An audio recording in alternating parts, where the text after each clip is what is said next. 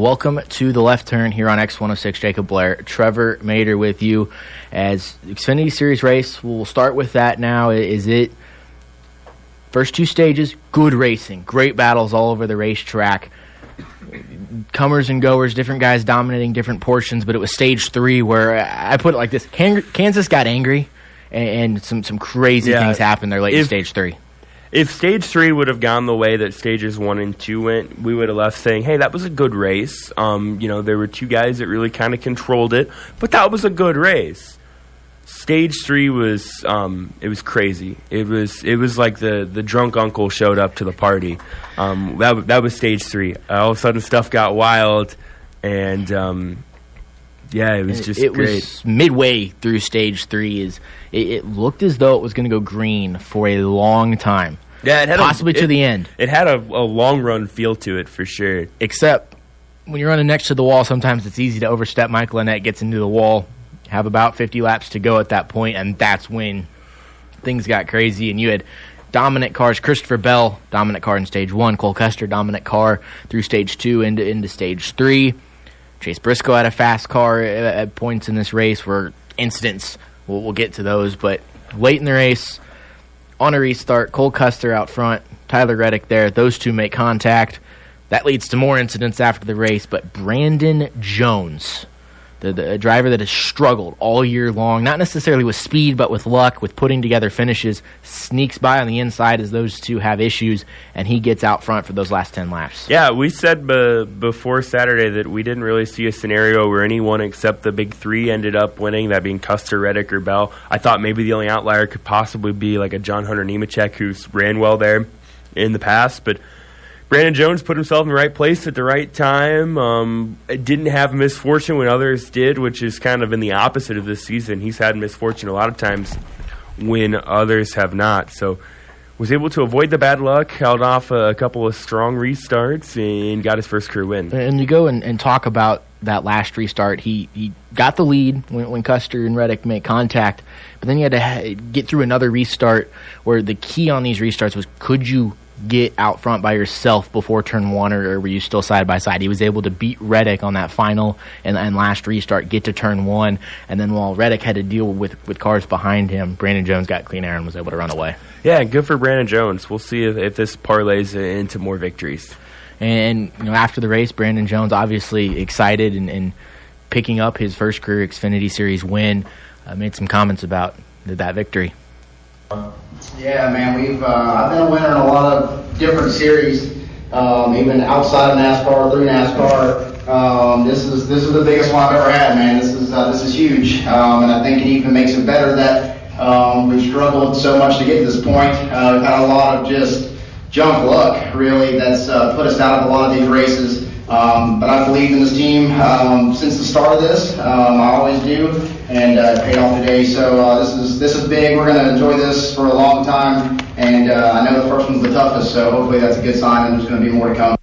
So Brandon Jones again picks up his first career Xfinity win, and he's a driver in a Gibbs car. I think that given the opportunity to stay in that car, now that he's figured out how to win one, he's got the speed where we could look at Brandon Jones being a championship contender next year. Yeah, I don't think it's crazy to say. I mean, Christopher Bell's leaving that team, Harrison Burton's stepping in, so you think one of those teams, one Gibbs team is normally a championship contender, and there's still a learning curve for Harrison that Brandon has already overcame, so I don't think it'd be crazy to say that Brandon Jones is up there contending for a championship in 2020.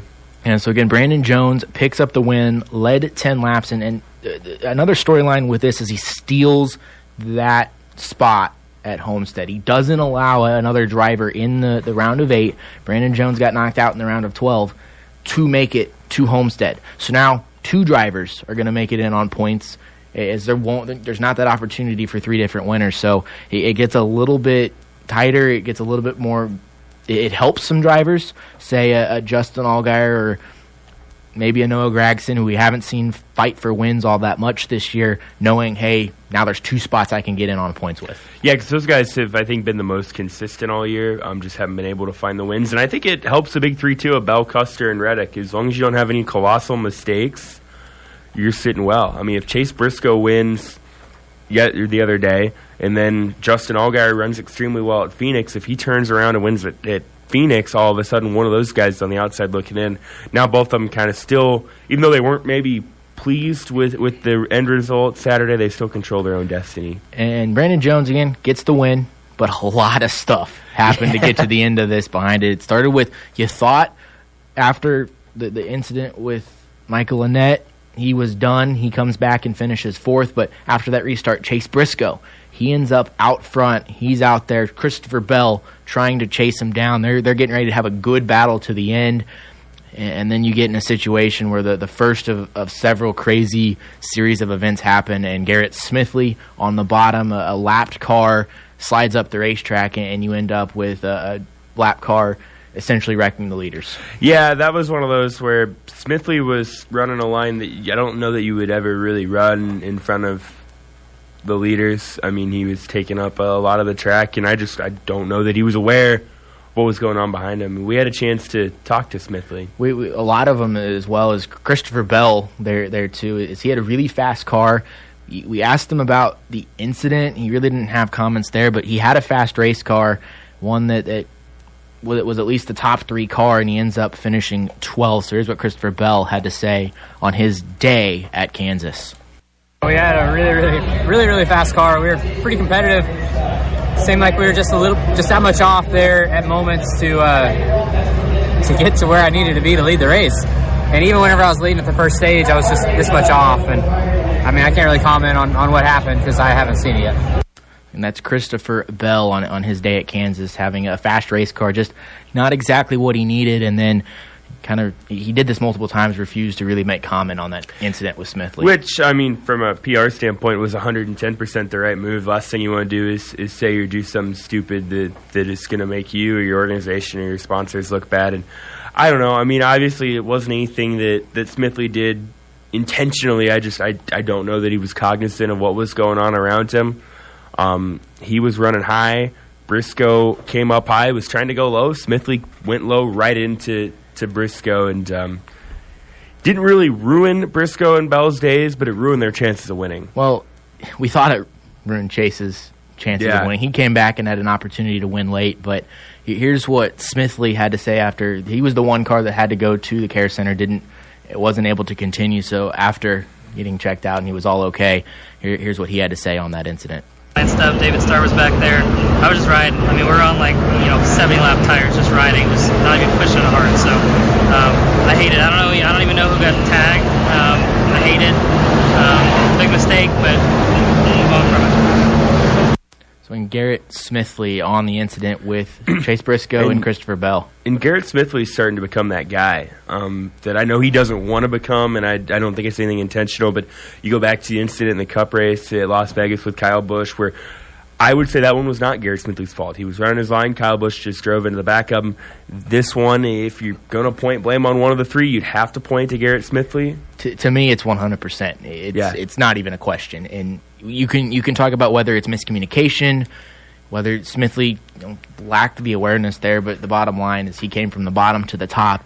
And for me, the question there is they were on a green flag run. It wasn't as if it was a couple laps in and you're 8 laps in and you don't think the leaders are coming. It was a long green flag run. Smithley already laps down, and he was running his line, and that was a normal line. When you're by yourself, if you're running the bottom, you're gonna come all the way to the top. The issue I have is at some point you've got to know the leaders are coming, and whether there was he just kind of zoned out for a second and didn't hear a spotter, or there was an issue with the radios where the spotter wasn't there, is he drove up right in front of the leaders, and the speed difference, Briscoe was able to get it kind of stopped for a second, then Bell got into him, but regardless, even if Bell wasn't there, let's say Bell was 3 seconds behind Briscoe was still putting Smithley into the wall because there was no stopping that once the two made contact.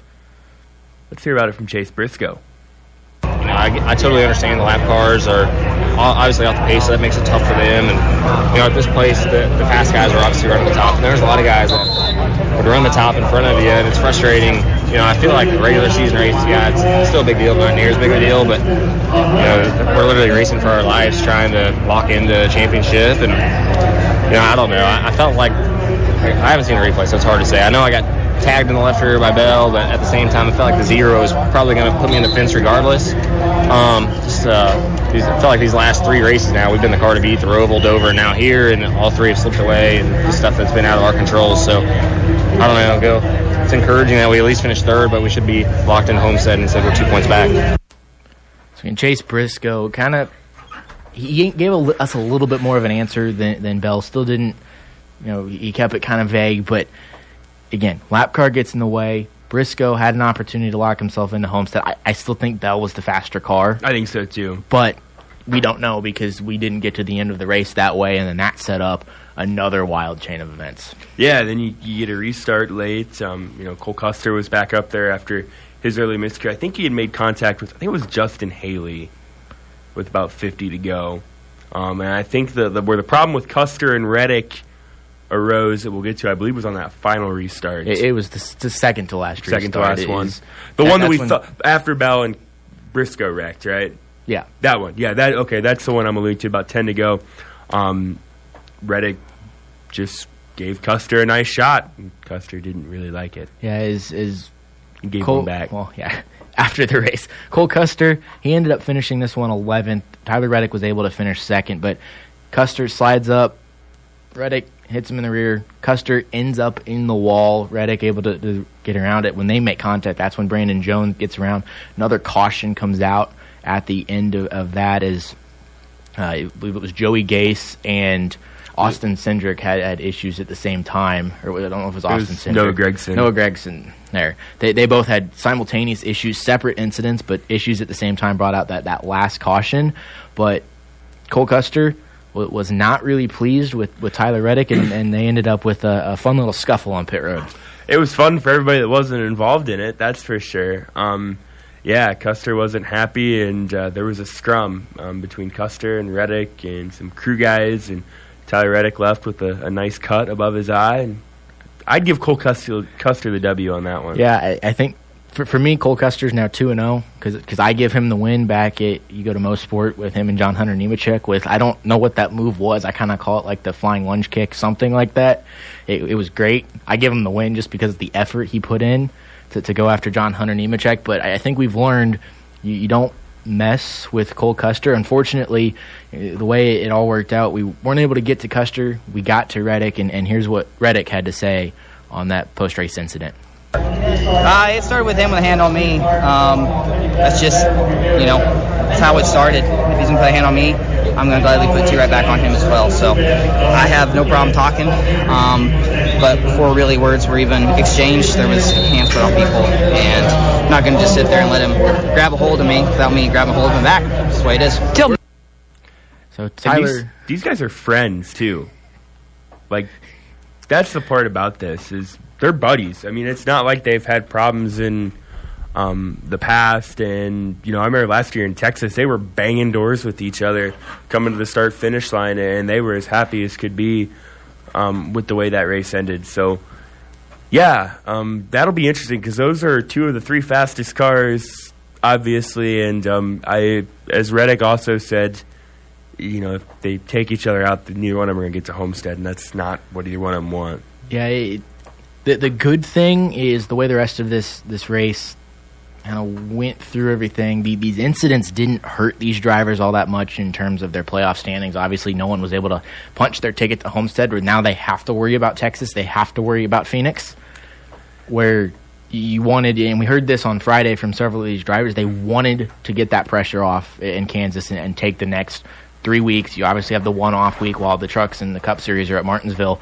Take those weeks, get to Homestead and focus there. Now everyone, at least for the off week and into Texas, are going to have to worry about it. And NASCAR Executive Vice President Steve O'Donnell said this morning that neither driver will be penalized for the post-race scuffle. The officials will look at the role of crew members in the altercation, basically just to make sure they're not coming in and escalating things, which is what happens in every my take on a post-race fight is I'm kind of a fan of the hockey rule of let the two guys settle it, and once one of them hits the ground, it's done. let's let bygones be bygones. I don't think going out and junking stuff is the right way to do it, because the guys that fix those cars and work on those cars don't race them, and the guys that race them don't normally work on them. So I'm just glad to see there's not going to be penalties, at least coming from Custer and Reddick. Yeah, so again, Brandon Jones picks up the win. Tyler Reddick was able to finish second after that incident. Chase Briscoe third. Michael Annett, we mentioned him in the wall to start all of this chain of events, comes back to finish fourth after all of that. And then Justin Allgaier finishes fifth. Allgaier, the only playoff driver not to have issues in this. You kind of just forgot about him, which has kind of been Justin Allgaier's season, but then you look at it and he's right there right now, 2 points in. And Allgaier, they were able to talk to him and get some of his thoughts at the end of the race, and he was kind of glued to the bottom line more than anyone else the rest of the day. So here's him talking about his day at Kansas. advantage to Texas is it's the exact opposite of coming here to Kansas. It's right around the bottom, and that's where we were really good today. We for whatever reason, we were really good on the bottom. We struggled when the lane moved up to the top, and I feel like that's part of what hopefully will help us when we get to Texas, is having that speed on the bottom and being able to run down there. But these races are so difficult. You got so many cars that are capable of running out front and winning races that you got to be on your A game, and today we weren't. So again, that was Justin Allgaier on his day at Kansas. Liked his car on the bottom. Didn't like how it felt up on the high side. Was still able to come home with that fifth place finish. Jeremy Clements 6th, Justin Haley 7th, John Hunter Nemechek 8th, Ryan Sieg at 9th, Ross Chastain, he finishes 10th. The other playoff drivers, Cole Custer 11th, Christopher Bell 12th, Noah Gragson 13th, and then Austin Cindric had a terrible day and finished 25th. Anything that could go wrong for him did. He was complaining of a loose wheel early on or a vibration, so they came down and got it fixed. Then he had an incident with Harrison Burton where Harrison pulled what looked like, in my opinion, to be a pretty clean slide job on Cindric. Cindric didn't like it, retaliated by putting Harrison Burton in the wall, which ended up kind of hurting Cindric. And I wouldn't say more than it did Harrison Burton, because it ended Harrison Burton's day, but big picture-wise, it hurt Austin Cindric a lot, and he just couldn't do anything. Yeah, so in the way that this race, now you look to Texas with the playoff standings. Christopher Bell, he's plus 49, Cole Custer plus 38, Tyler Reddick plus 37. So with all the drama with those three drivers, still in good situations playoff-wise, Justin Allgaier is plus 2. Chase Briscoe, negative 2. He is 2 down and has a little bit of work to do. Michael Annett is 12 back, Noah Gragson 17 back, and Austin Cindric now not necessarily in a must-win situation, but in a must-do-well situation, as he's now down 30. Yeah, I think in the Xfinity Series, that's almost a must-win. With the way those three guys have run, unless those three guys take each other out or something, or all have problems in one race, which doesn't appear pretty likely, I think Cindric's in a must-win. Brandon Jones, the winner of the Kansas Lottery 300, his first career win in the NASCAR Xfinity Series. It's time for a break here on The Left Turn. When we get back, it's time to turn to the Cup Series, the Hollywood Casino 400. This is The Left Turn on X106. Welcome back to The Left Turn here on X106. Jacob Blair, Trevor Mader with you, as it's now time to talk about the Hollywood Casino 400, the round of 12 cutoff race for the Monster Energy NASCAR Cup Series. And it took a little bit longer to get crazy than the Xfinity race, but it still ended up as a wild day at Kansas. Definitely the last 20 laps or so. And this was another one. It was a good race. If it wouldn't have had the last 20 laps, and you did end on that long run, you would have left saying, hey, that was a decent race. It wasn't great. It wasn't terrible. But after the last 20 laps and all the drama and definitely with the playoffs, it was crazy. I mean, we were watching it from the media center, and just the atmosphere in the media center and kind of the nervous energy, and none of us had a dog in the fight, was there. You could tell that it was very prevalent. As again, this one, stage one, fairly non-issue, other than the teammates of Ryan Newman and Ricky Stenhouse Jr. having a few issues on the racetrack, but a fairly until that it was all Kyle Larson in stage one. And Ricky Stenhouse Jr. gets a lot of crap. And maybe some of it rightfully so, but that one was 100% on Ryan Newman. To quote Ricky Stenhouse's scanner, what was he thinking? I don't know if anyone really knew. It kind of looked like the same incident with Garrett Smithley, where Newman just came from the bottom, was going to the top, and didn't didn't see Stenhouse there, but that caution set up some strategy plays, and this is where the day went really bad for Kyle Larson. He didn't have a good pit stop. Joey Logano, who had been struggling up till that point, stayed out. That the one where he had a uncontrolled tire? I think that was later. This one was just a bad stop. First one, the green flag one, he had a bad stop. But he still kept the lead. But he kept the lead. He had like a 10-second, yeah. And then the second one, he had an uncontrolled tire, and that he had to go from the tail, and that pretty much sabotaged his day. And that's where Joey Logano was able to stay out and win stage 1, and those points, those 10 points he picked up, ended up being really crucial to the way this day ended for that 22 team. Yeah, how big did those 10 points end up being? And he had a rough start to the day, too. It had some troubles. It came down pit road, had lost a lap, had got him back on a long green flag run. Then the way things shake out, he ends up winning the stage. Never would have pegged that, but he had a fun battle with Chase Elliott. And they were 5 wide at one point on a restart. That's something I never thought I'd say at Kansas Speedway. But they were 5 wide down the backstretch. It was definitely one of those. You saw that a lot. It kind of got to the point where these restarts, like, oh, they're only 3 wide. What a boring restart. Because you got used to that. They're 2 wide through the whole field down the backstretch. This is lame. Like, any other track you'd be super excited about. But, I mean, I think it was that second restart or whatever, and they went 5 wide. You're like, oh, no. Like, I don't know how that should have been a wreck. Yeah, and it was one of those days where it was just kind of tame. It was good racing. There were great battles all over the racetrack. You had sometimes you had drivers back further in the back with great battles, and that's what's fun about able to actually be at the track. Is sometimes the TV can't catch all of that, and you get to see those. But stage 2 is where eventual race winner Denny Hamlin took hold of the race lead, and although there was a lot of drama late in stage 3, he was able to hang on to it. Yeah, I think to say there was a lot of drama was an understatement. Good day for Denny Hamlin. Led 153 laps, won stage 2, ended up picking up his 5th win of the season, and it's been a really good year for him, and he's had some really good cars during this season, and I think he might be the championship favorite.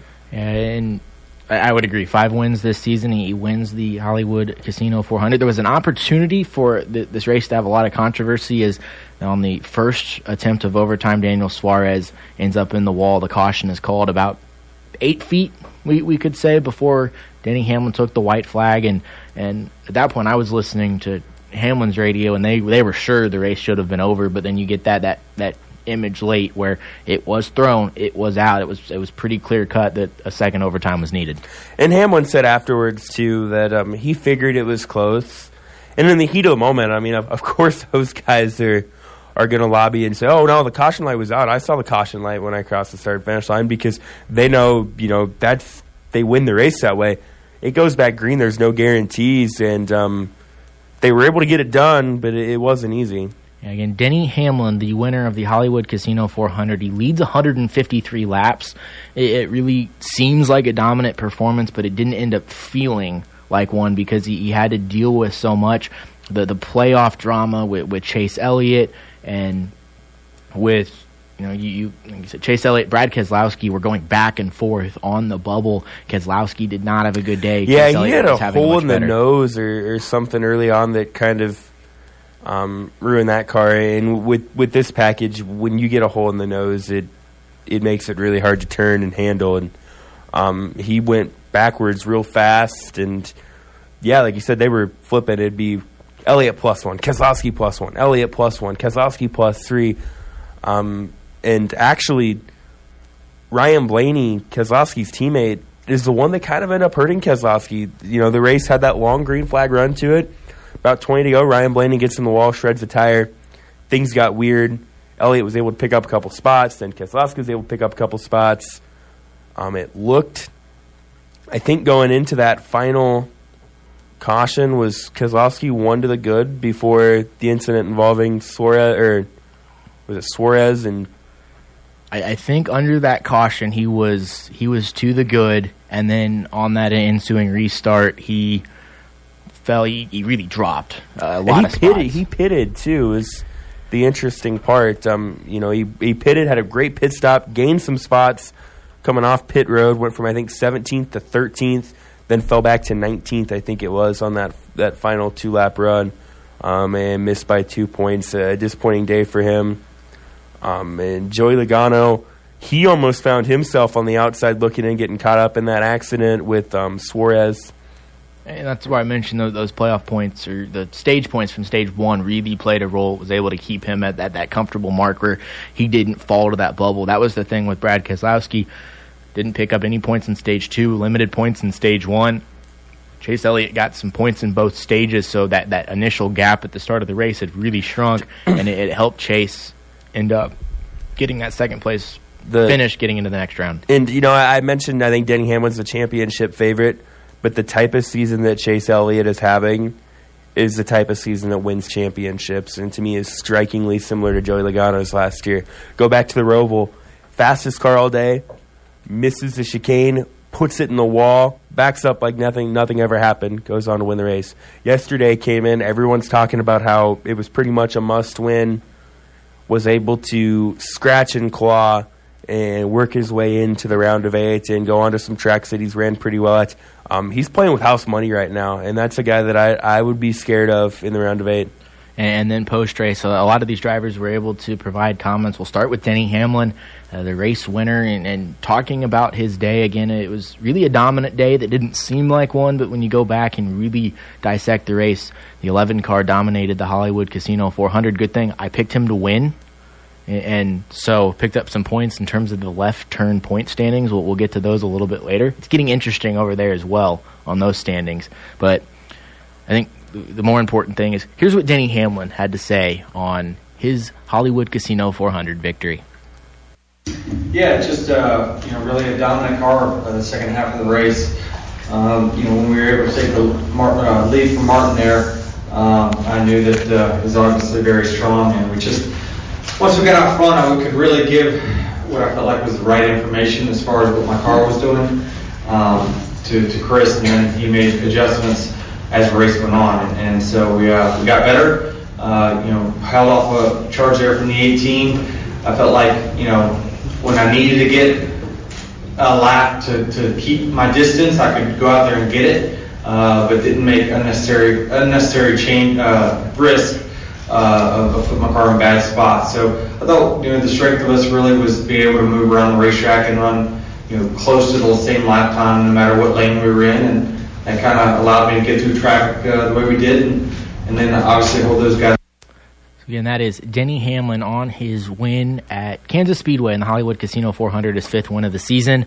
The one, I wouldn't say bad thing, but this doesn't help him in terms of getting to Homestead. It gives him a couple more of those playoff points to put in that playoff bucket, but moving on to the next round, he's sitting, I think, he's in the top 4 to begin the round of 8, going into tracks that he's won at all 3 tracks that are going to be in the round of 8. So, I mean, you never know. Those 5 playoff points could end up meaning a lot. This is the time where the playoff points don't necessarily lock you into the championship 4 like they might have locked you into the round of 8 or the round of 12. You talk about that as Denny Hamlin and Martin Truex Jr., 2 drivers in that round of 8, locked themselves into that round before the end of this race. After stage 2, both Hamlin and Truex were in. So Hamlin, a little bit of that pressure off the end of that race, and the end of the race is where this got really interesting strategy-wise because of the way these restarts were lining up. You had Truex was up there,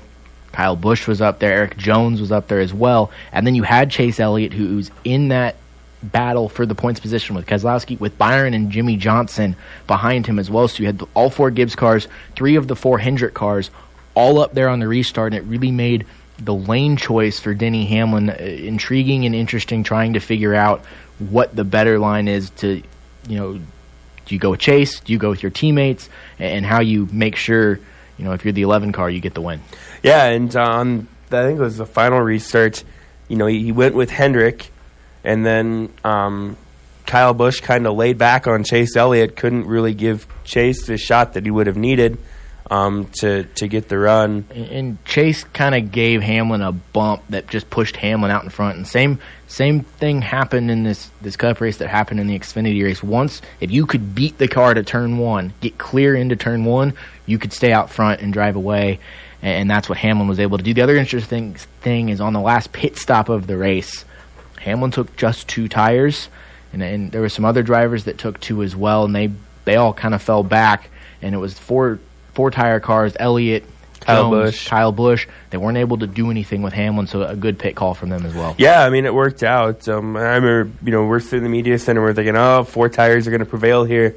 And if that caution doesn't come out, if there's not a wreck between Matt Tifft and Bubba Wallace, Chase Elliott was looking like he was going to get a run to chase Denny Hamlin down. That it did. They had to deal with those last restarts, and one of the drivers involved with those last restarts, Eric Jones, was involved in those strategy talks and trying to make sure you have a shot to win, your team has an opportunity to win, plus dealing with those playoff situations. So here's Eric Jones talking about those last couple of restarts in the race. Yeah, I mean, it's in your mind, For me, I'm trying to do what I can do to win. Obviously, it doesn't make a difference to me win or lose, but, you're definitely thinking about those guys more. Obviously, if you can help them out, and, he would be a contender in the next round. So you want to help your teammates, you want to bring home a win for the team, and you don't really want to do anything negatively impact that either. No, I was trying to push him. I was struggling. We were off a little bit on our restart gearing, and just once I got third gear, I couldn't stick with him. So I was trying to push him. I wanted to, push him to the front, and that would give me an opportunity, to duke it out with him. So there was nothing like that, just intentionally letting people go. Obviously, if you can help them, you help them, but if you can't, you got to do what you got to do. And Eric Jones on dealing with those last restarts and the way everyone was lining up and having to make sure you have a chance to win and help your team win as well. Eric Jones ended this race in the 7th position. Again, Denny Hamlin, the winner of the Hollywood Casino 400. Chase Elliott 2nd. Kyle Busch 3rd. Kurt Busch 4th. William Byron 5th.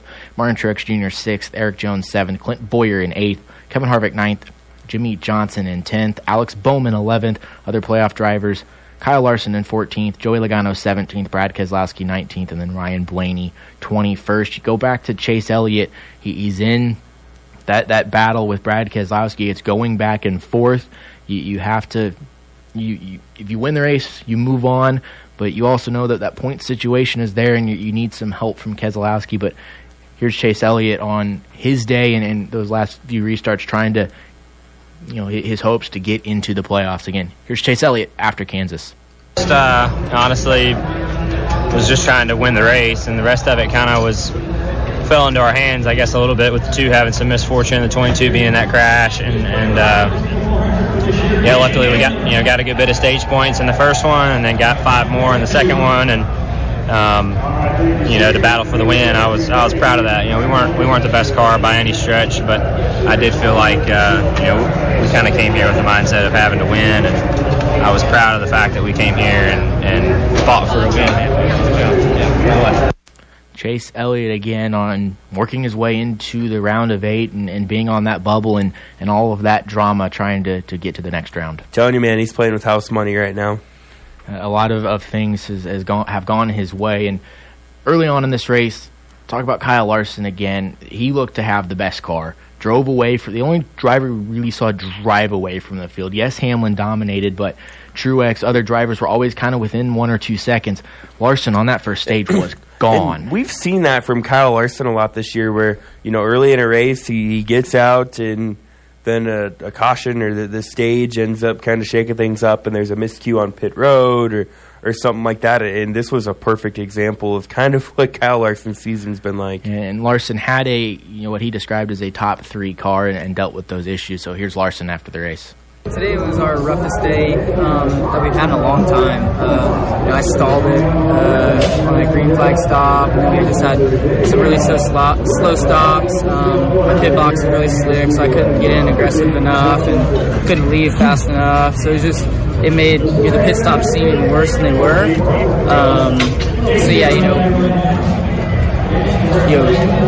Tough to have a day like that, but we had a fast car. We tried to gamble on tires there. Worked out for Denny, but didn't work out for us, and we got ate up on those restarts. So, finished 14th with a top 3 car. And Kyle Larson on his day at Kansas, and you go back to stage 1. We've seen this from Larson this year. Gets out front, looks like he's going to run away with the race, and then issues or strategy just don't go his way, and then he ends up yesterday with the 14th place finish. Good news for him is that it didn't really matter in the grand scheme of things. He was already locked into the round. And then you now look at the next round of 8 and how this will start as everyone heads to Martinsville. Kyle Busch will be plus 18, Martin Truex Jr. plus 14, Denny Hamlin plus 9, Joey Logano plus 2, and then the 4 on the outside looking in right now, Kevin Harvick minus 2, Chase Elliott, he's 6 back, Kyle Larson 19 back, and Ryan Blaney 21 back. The thing you see about this round, you kind of mentioned it earlier, is the points, the playoff points, those buckets that drivers filled up. Yes, it gives you a little bit here and there. You didn't get enough, so you start a little bit further down, but everything's manageable. No one's real far ahead. They have that big buffer, and no one's too far behind. They have too much work to do. And we've talked about in the previous rounds that you could have one bad race and probably be okay if you're a Kyle Busch or a Joey Logano or a Martin Truex or a Kevin Harvick or a Denny Hamlin. Throw that out the window now. One bad race, and, I mean, what is Kyle Busch? Plus 21 above the cut line, I think? Plus 18. Plus 18? Yeah, one bad race, and all of a sudden that could go from plus 18 to minus 18. And we've seen Martinsville in the fall be just as crazy as Kansas has seemed to be in the last few years, that some wild things can happen. You have a bad race at Martinsville, you're going to be in a must-win situation. Not enough drivers are going to have enough problems to help you with that one bad race, where in the round of 16 you can have a bad race, you have a bunch of playoff points, other drivers are going to have bad races, you can slide in. Round of 8, 3 perfect races.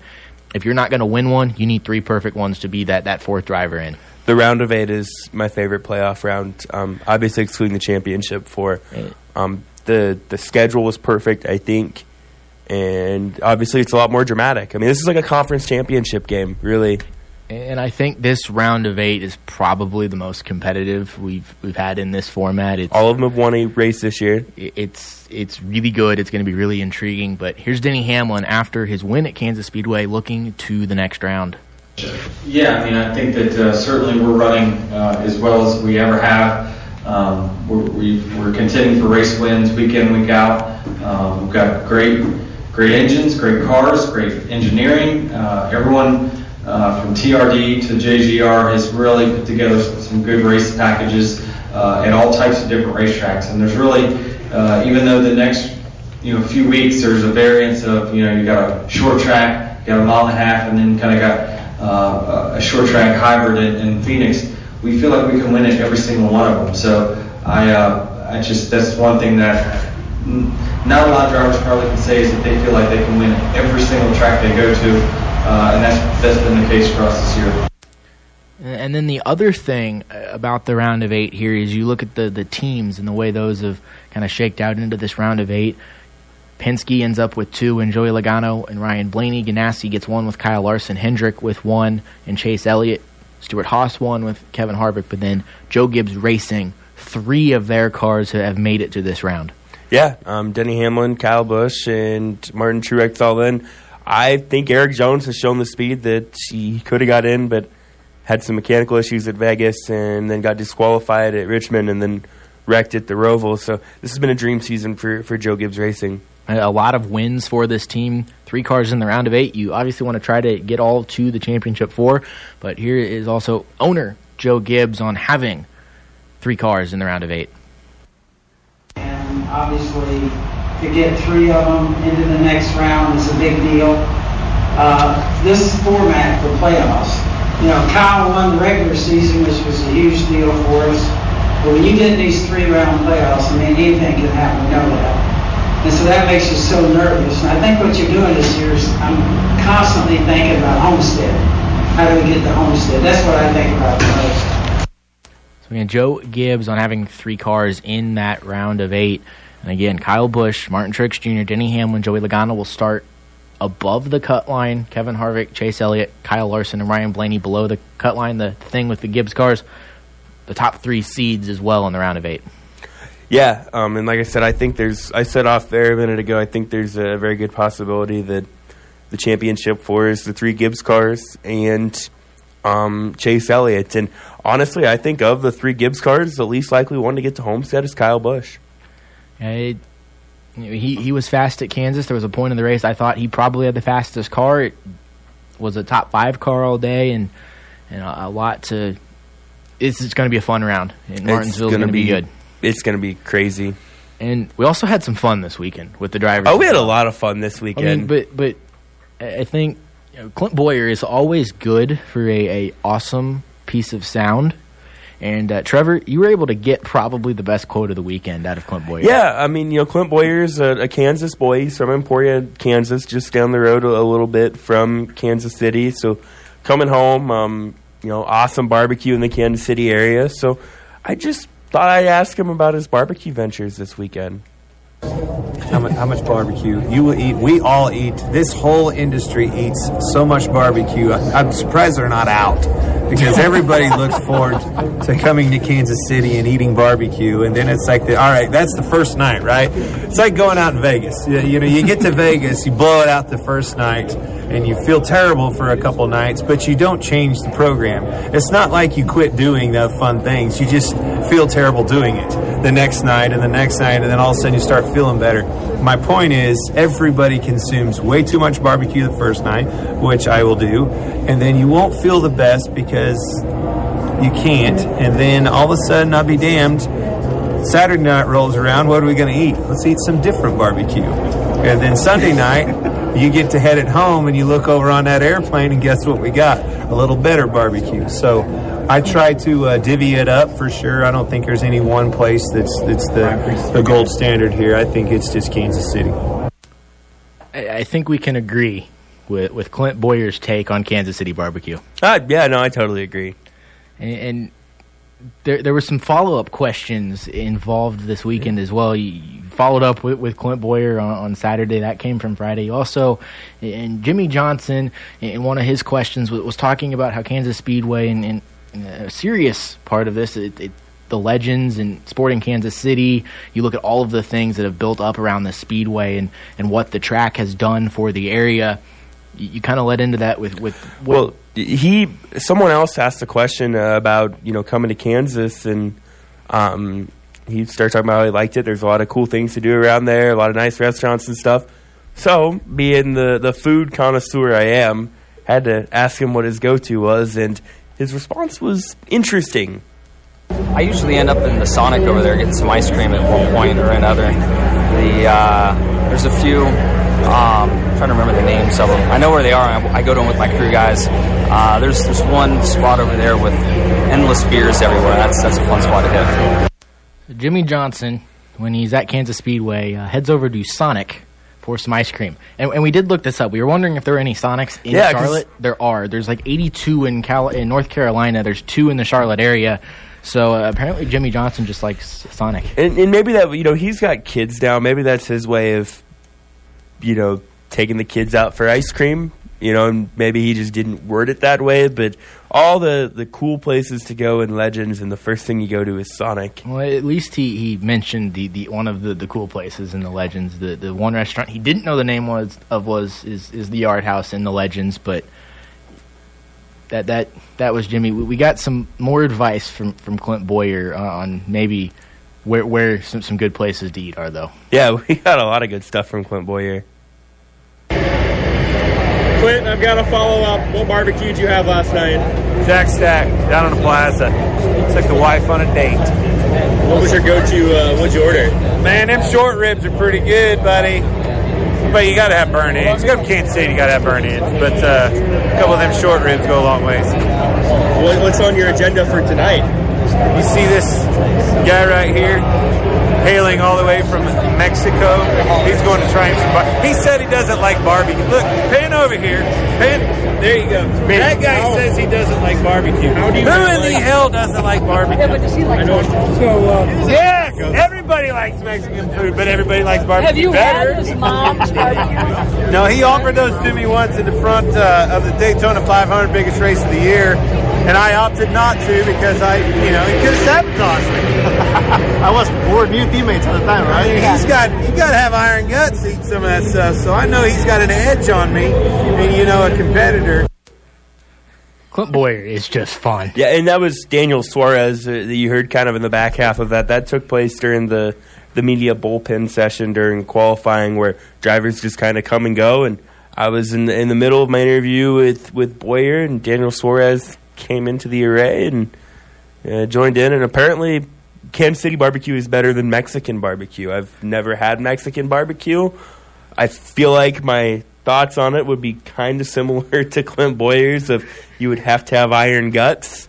But yeah, Clint Boyer's always a character, to say the least. And you know, again, Kansas Speedway, his home track, so always comes home and clearly enjoys what probably is the best barbecue out there. Oh, it's the best. It's people from Texas and North Carolina that try to argue they're wrong. I mean, I went down to Dallas and tried Dallas barbecue. Kansas City's better. Yeah, as Clint Boyer said, doesn't matter where you go. Kansas City barbecue's better. Yeah, no, it doesn't matter. There's a race this weekend. There is. There is. We're headed to Martinsville. Well, we're not. We're not, yeah. But they are. Clint Boyer's got to go back over to Charlotte. He's got to leave the Kansas City barbecue. We're going to leave it there, too. We're going to talk about Martinsville. Take a quick look at the left turn point standings. The high-stakes competition between me and Trevor. There's nothing at stake. There is nothing at stake. That is true. It's still high stakes, though. We're competitive. Yeah, and it's getting interesting. Yeah, it's more interesting than I'd like it to be. You're up 23-21 to 22-73. It's now within 50 points. Yeah. That's why after I was down over 100.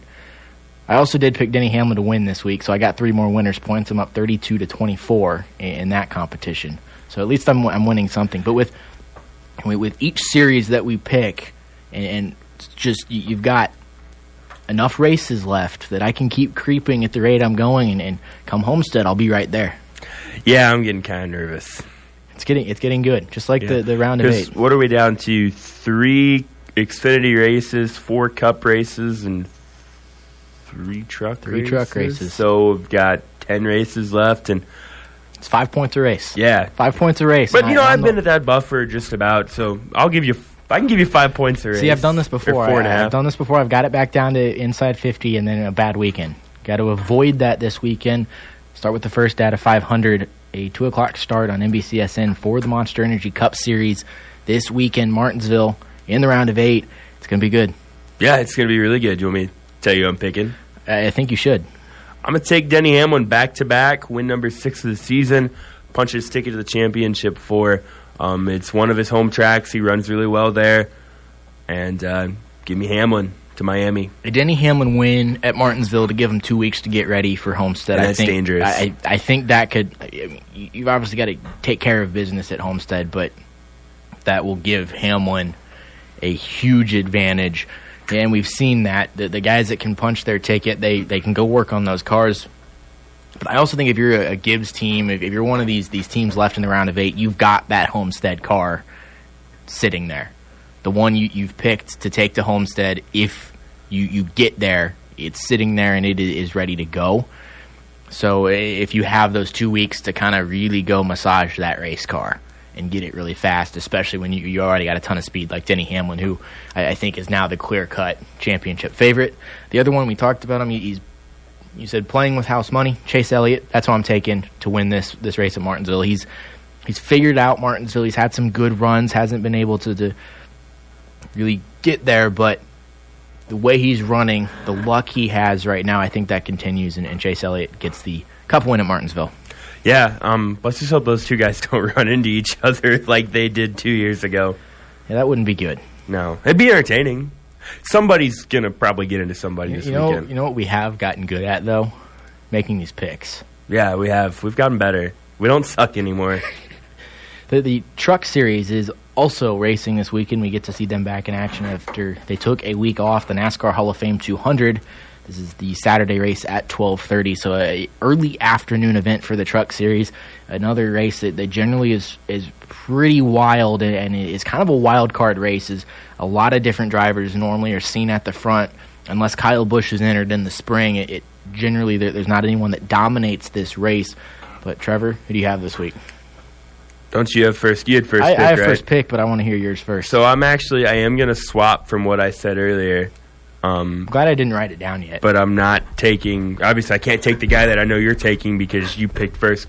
I'm taking Stuart Friesen to punch his ticket into the round of 4. Short track racer. When you said you were switching picks, I did not see that one coming. Who'd you think? Do you think Johnny Sauter? I was thinking Johnny Sauter because I was between my pick and Johnny Sauter was where I was leaning. My original pick was going to be Christian Eckes. the KBM trucks have been really good at Martinsville.